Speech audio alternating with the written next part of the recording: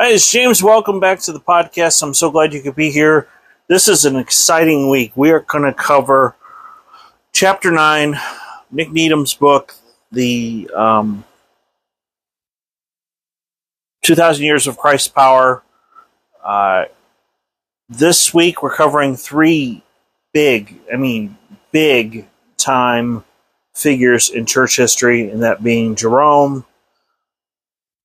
John Chrystostom, because I never can pronounce his last name right, and of course, St. Augustine of Hippo, who is probably one of the, literally other than Jesus and Paul, in the first 1,000 years of the church, nobody was more important than St. Augustine of Hippo.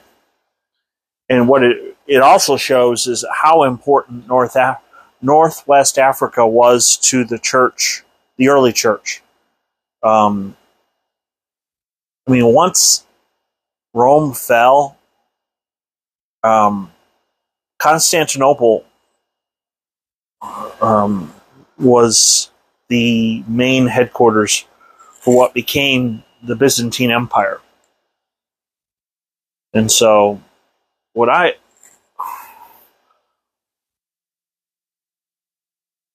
I'm having technical problems with my other phone here. I don't know what the heck is going on, but I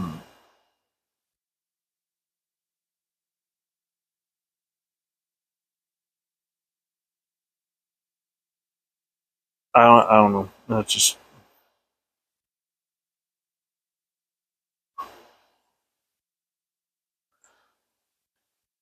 I'm just looking on my spare phone, and for some reason it's not pulling up last week's. So I don't know what the deal is with that. I think what I'll do is I'll just restart it while I'm doing this podcast, and hopefully that'll fix the problem. But let's get on to our... Nick Needham refers to the 4th and 5th centuries as the golden age of the early church fathers. Of course, the first one, John Chrysostom.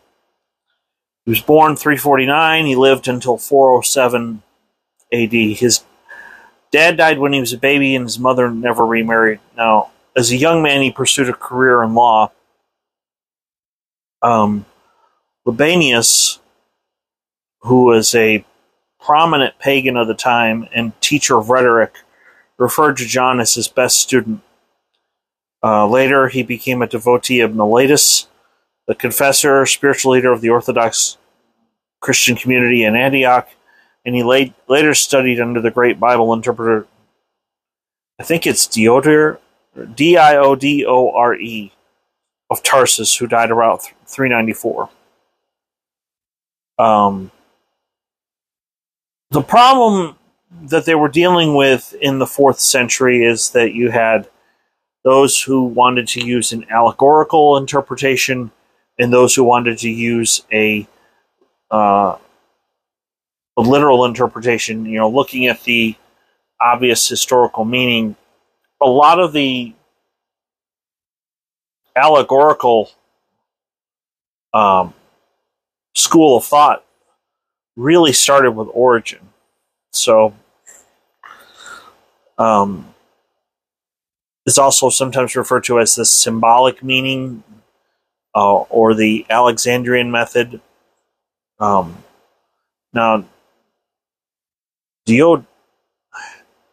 it's Diodore. I'm not really sure how to pronounce it, but this gentleman emphasized the straightforward historical meaning of the text.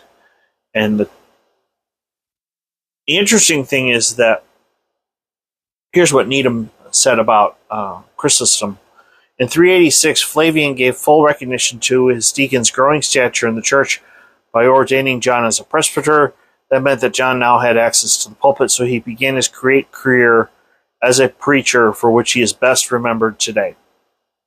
He was one of the best speakers in the early Christian church.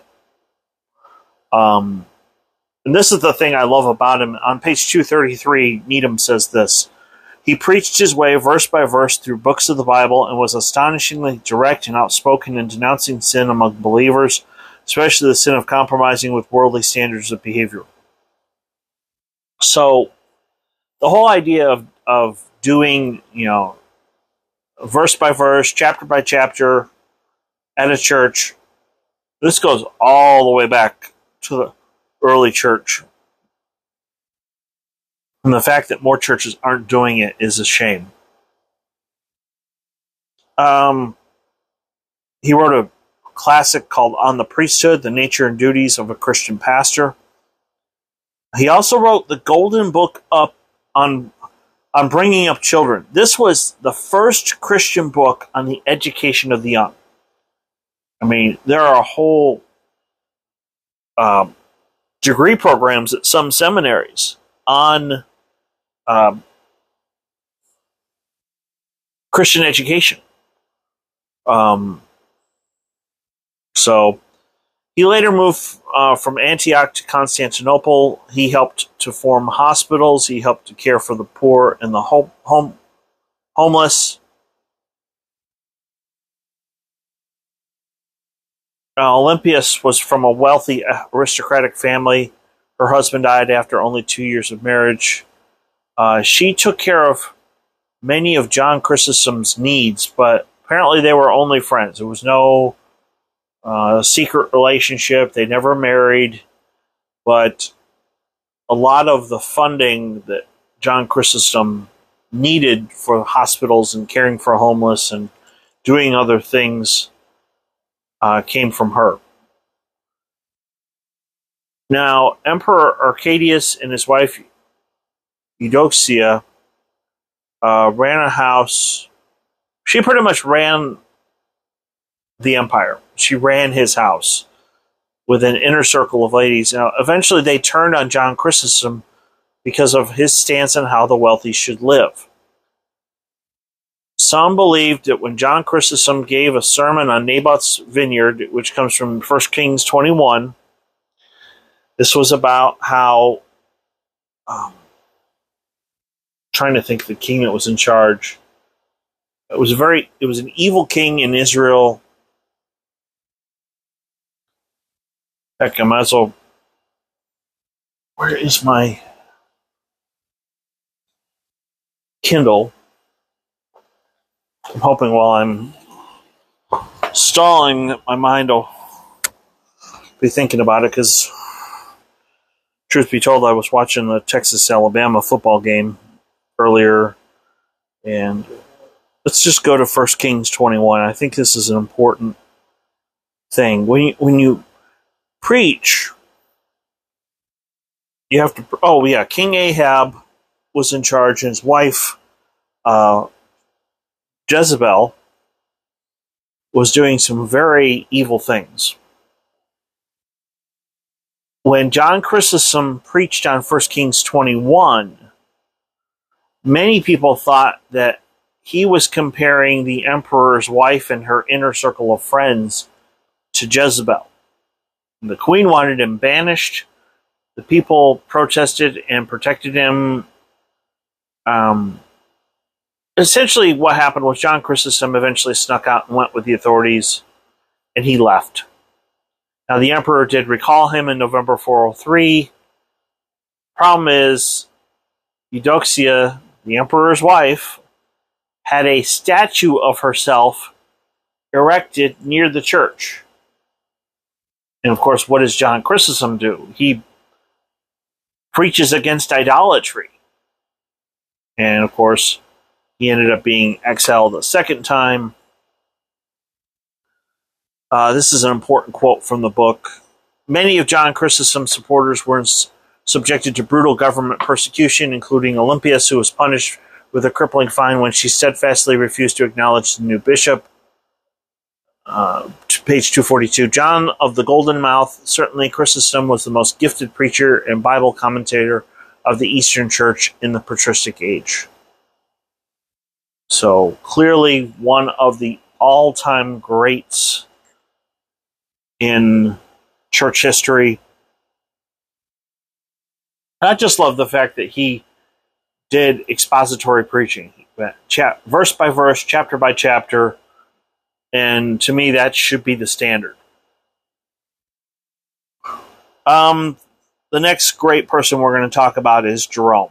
He's referred to as the scholar. He was born in 347 and he lived until 420.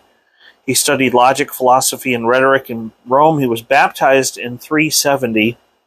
And in 372, he set off on a journey through the Middle East. He received ordination as a presbyter in Antioch in 379. He traveled to Constantinople and studied theology for 2 years with renowned Cappadocian Father Gregory of Nazianzus. Another great man in our church history. Then in 382, Jerome visited Rome, where Pope Damascus, from 366 to 384, asked him to prepare a new Latin translation of the Bible. He finished it in 405. It is what we know as the Latin Vulgate. Vulgate comes from the Latin word for common. So the whole idea was to put the Bible in a language, in a text that people could understand. A lot of the people in the western half of the empire could speak Latin, could read Latin. So it wasn't really an effort to mislead people, or I think, in fact, it was an effort to try to get it to where more people could, in fact, read the scriptures. The problem is that over time, with the fall of Rome, French became more. It's like each area started to really hone in on their own language. Obviously French in France, German, and then English in the area we now know as England. So over time, and this took like 1,000 years, Latin wasn't used as much outside of the church. So I don't. It's so weird because by the time that Luther translates the Bible into German, the church is so adamant about it must be preached in Latin, and the Mass must be done in Latin. But I don't think Jerome translated it to Latin for that, to keep the Bible out of the hands of people. Problem is, he found some other books that really don't belong. Here's an important thing that Needham said about it. The church called these extra books the Apocrypha, which is Greek for hidden things. This refers to the fact that the apocryphal books were not read out loud in public worship. The Council of Trent did say the Apocrypha was divinely inspired, but that was in 1546. Think about that. The Eastern Orthodox Church has never accepted the Apocrypha. The Greek Orthodox Church does accept it, but the Russian Orthodox Church says it's useful for instruction, but it is not scripture. So, 386 on, Jerome lived in a monastery in Jerusalem. He spent his time writing and teaching the monks. He opened a school to teach the children of the neighborhood. He translated many important theological writings from Greek into Latin. Problem is, in 416, a Pelagian mob attacked and burnt down his monastery in Bethlehem, forcing the aged Jerome to flee and remain in hiding for 2 years. He wrote a lot about celibacy and monasticism. There was a nun named Paula who lived from 347 to 404, who descended from two of the most ancient and illustrious Roman families. Apparently they worked together. Jerome died sick and almost blind in 490 or 420 in Bethlehem, which is sad because he contributed a lot to the early church. And finally, we get to St. Augustine of Hippo. who was born in 354 and who passed away in 430. Page 245 of Needham's book. Quote, many Western Christians regard Augustine as the greatest theologian to arise in the church since the Apostle Paul. Not surprisingly, his mother Monica had a big impact on Augustine. According to the book, he had a good education and could have been had a great career. I'm sorry, I don't know what the heck's going on with me. He could have had a great career as a lawyer or a civil servant, but his father's death in 370 forced him to become a teacher. In 373, Augustine moved to Carthage and became a professor of rhetoric. While in Carthage, he was converted to a love of philosophy through the reading of Cicero. Augustine turned to the Bible, but to his dismay found all kinds of problems and difficulties in the Old Testament. He thought it was a cruel, violent, and revolting book. He remained with the Manichees for 9 years, but meanwhile his mother Monica prayed unceasingly with tears for his conversion. But then in 384 he was appointed a professor of rhetoric in Milan. Two things that happened. He discovered the philosophy of Neoplatonism, and he read a lot of the writings of Plotinus and his disciple Porphyry. I don't even know how to pronounce that gentleman's name. Porphyry. Alongside Ambrose's conversion to Neoplatonism, page 246, he fell under the influence of Bishop Ambrose of Milan. He went to listen to Ambrose's preaching and the eloquence of his sermons. And this is when the story of Augustine was just frustrated with life, and he heard these kids playing, and they were saying "Tolle lege, tolle lege." Take and read is what it means.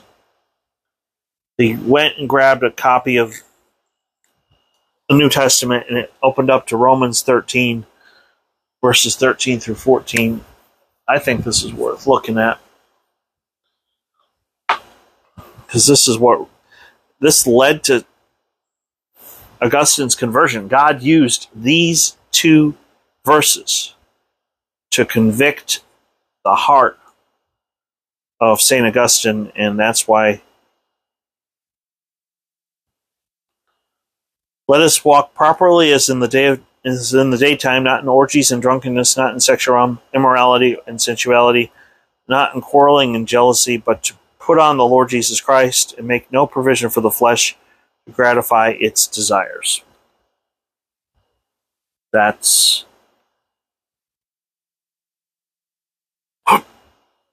powerful. And the fact that God used that to... Of course, those the 9 years of his mother's praying for him had a lot to do with it as well. In 391, while he was visiting the Catholic Church at Hippo, west of Carthage, the overwhelmingly popular demand of the congregation forced a reluctant Augustine to accept ordination as a presbyter.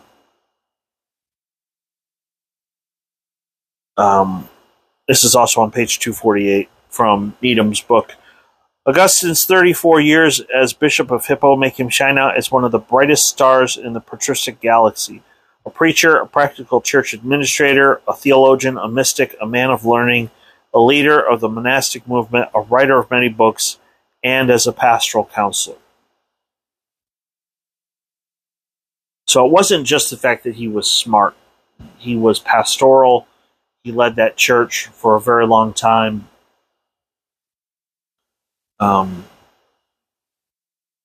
Somebody I can think of who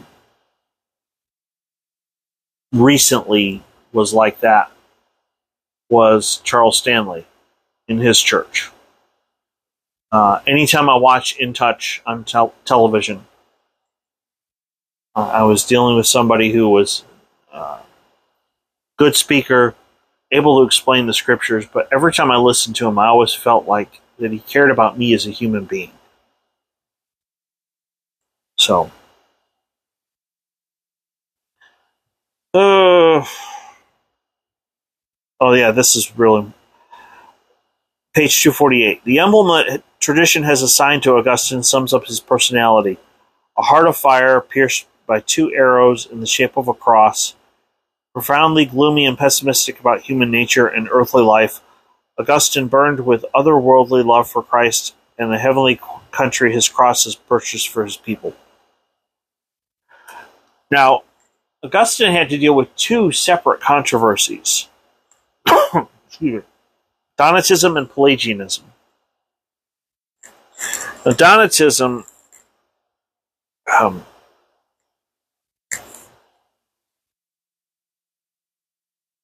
let's see, felt that Church in Northwest Africa was the true church.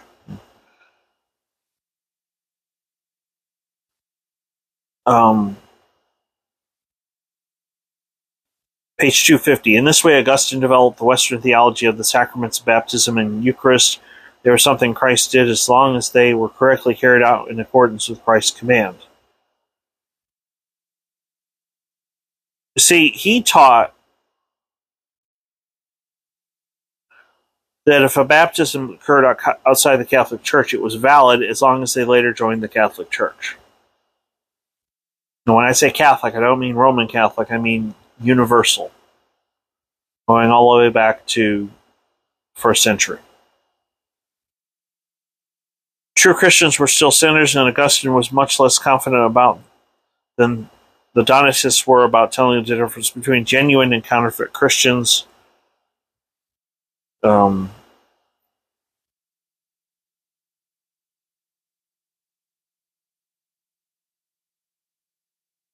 I wish I had gone more in depth in my notes about Donatism. It says Augustine remained totally opposed to the use of violence or the death penalty against non-Catholics. Fines and banishment were the only penalties Augustine had in mind. I really didn't go in depth on what Donatism is in my notes. I can look it up for you as well. Pelagianism I'm much more familiar with because he denied the idea of original sin.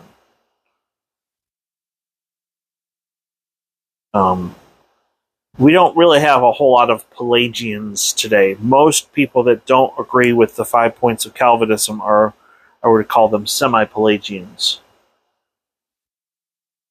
So,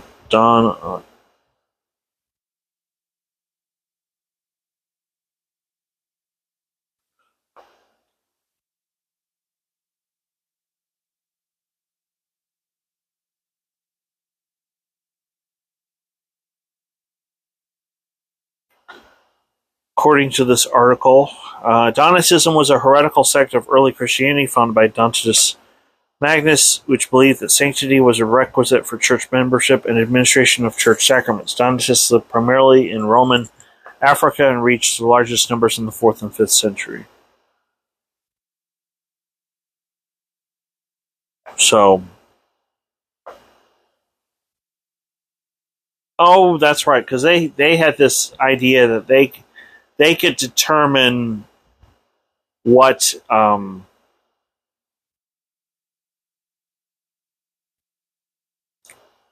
real Christian was and what a real Christian was not. And Augustine was like, no, we cannot judge the heart. Only God can do that. But I do know much more about Pelagianism. Pelagius was a British monk of cultured mind and blameless character who came to Rome about 383. He gathered a group of disciples in Rome and taught them and guided them into his own conception of what a pure spiritual life was. Others caught his vision, and then the Pelagian movement grew. His views about human nature sparked off a storm of controversy which ended in his condemnation for heresy. Page 252. Pelagius held that all human beings were born into the world as sinless as Adam was before he fell, The apostasy of Adam had not corrupted humanity's nature, but had merely set a fatally bad example. So,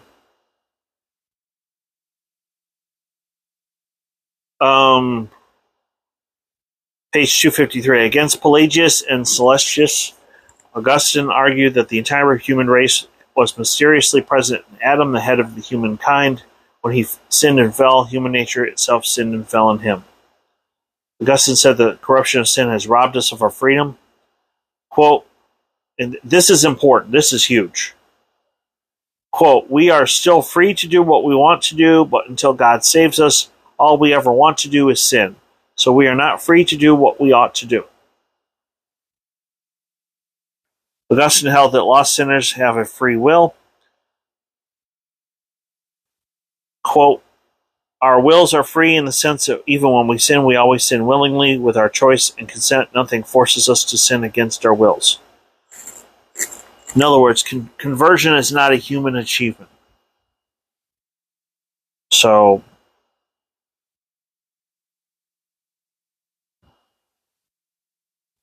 here's a really good quote from the book. God had granted them a temporary salvation, but had not elected them to eternal salvation. Election bestowed on a believer the extra gift of perseverance. So, the staying a believer to the end of one's life. So, and Augustine also criticized the sinless perfection teaching of Pelagius and Celestius. The interesting thing is that Pelagius had people within the church that agreed with him. Eclanum, Eclanum, lived from 380 to 455. He was an Italian bishop and the most clear-minded thinker and lively writer that Pelagianism has produced. Now, in the south of France, there was a group referred to as semi-Pelagians. Their leader was the great John Cassian, one of the founding fathers of Western monasticism. Page 255. The semi-Pelagians agreed with Augustine that the whole human race had fallen in Adam, but they insisted that although a sinner could not save himself, he could at least cry out to God for saving grace, such as a sick person might not be able to heal himself, but at least he could take himself to the doctor.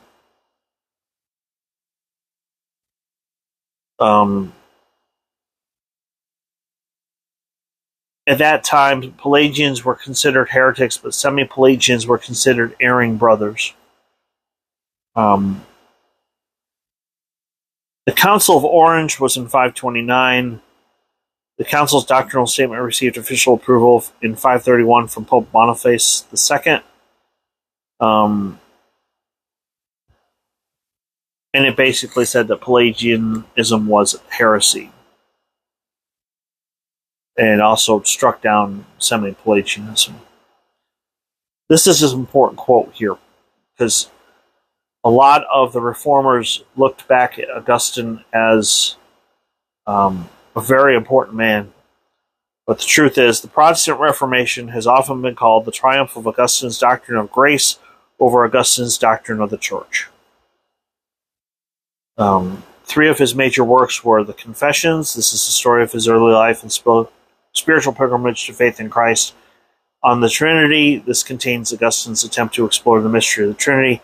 And third one was the City of God. Augustine wrote this after the Visigoths captured Rome in 410. Pagans blamed the disaster on the fact that Rome had abandoned its traditional gods. Responding to this charge, Augustine developed a Christian view of world history. So, and that is that. Augustine was not a Reformed Baptist. We have to allow Augustine to be who he is. And the interesting thing is that once again, God uses unbelievers, some would say even heretics, to help shape the course of history. Augustine had to respond to Pelagius. He had to respond to the Donatists. Just like in the 2nd century, the church had to respond to the Gnostics. The 3rd century, they had to respond to oh my gosh. The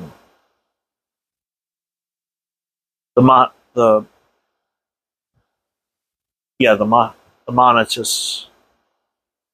No, those were the ones that were like the precursors to today's charismatics.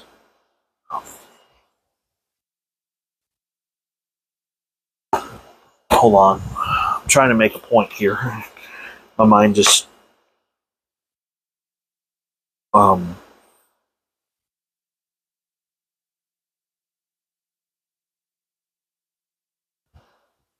give me a second.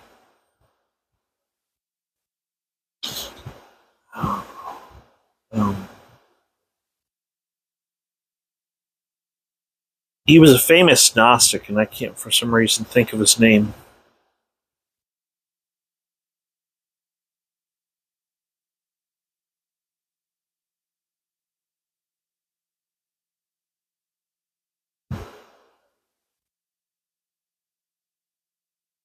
There were a lot of them.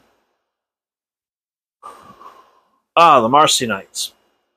Marcion is the one that said that only the Gospel of Luke was scripture, and you could only trust 10 of Paul's letters. Well, problem is, the church was inspired to, and it says it either the end of Colossians or 1 Thessalonians, it encourages them to get letters from somewhere else and to share their letter with them. And so they were doing a lot of letter swapping in the 2nd century. Most of what's known as the New Testament was put together by then. But because of... oh gosh, literally just looked at it. I don't know why I'm so tired. I slept a lot today, actually. I try to sleep in on Saturday so I get some good sleep. Marcion, the church had to establish, all right, what is scripture, what's not. And that's when they said, oh yeah, if it was written by an apostle or a friend of an apostle, we can trust it. Of course, the bottom line is the Word of God is the Word of God because of the subject that it talks about, and that's Jesus Christ. So, and Scripture interprets Scripture. If you get some weird or unusual book that does not line up with the teachings of the 27 books in the New Testament, yeah, that's not Scripture. That's why the Gospel of Thomas is a gospel that is Gnostic. It talks about how Jesus just haphazardly as a kid did all kinds of weird things, and it goes totally against what Jesus was like when he did his 3 years earthly ministry. So, I say all that to say that,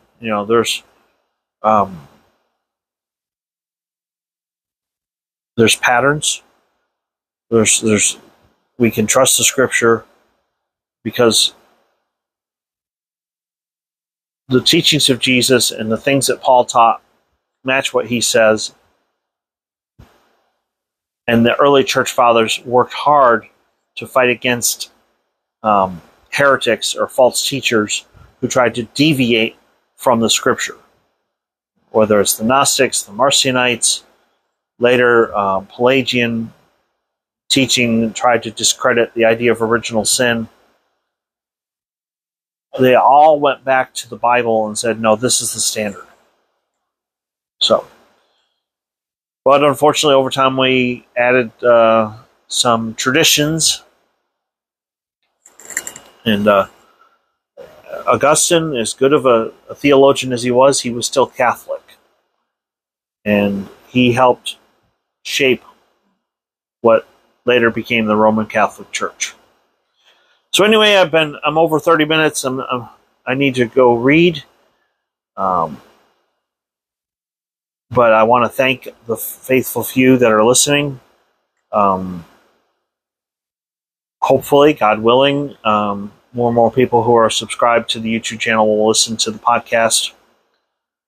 But until then, until next week, I want to thank you for listening, and I hope you have a great weekend. Bye.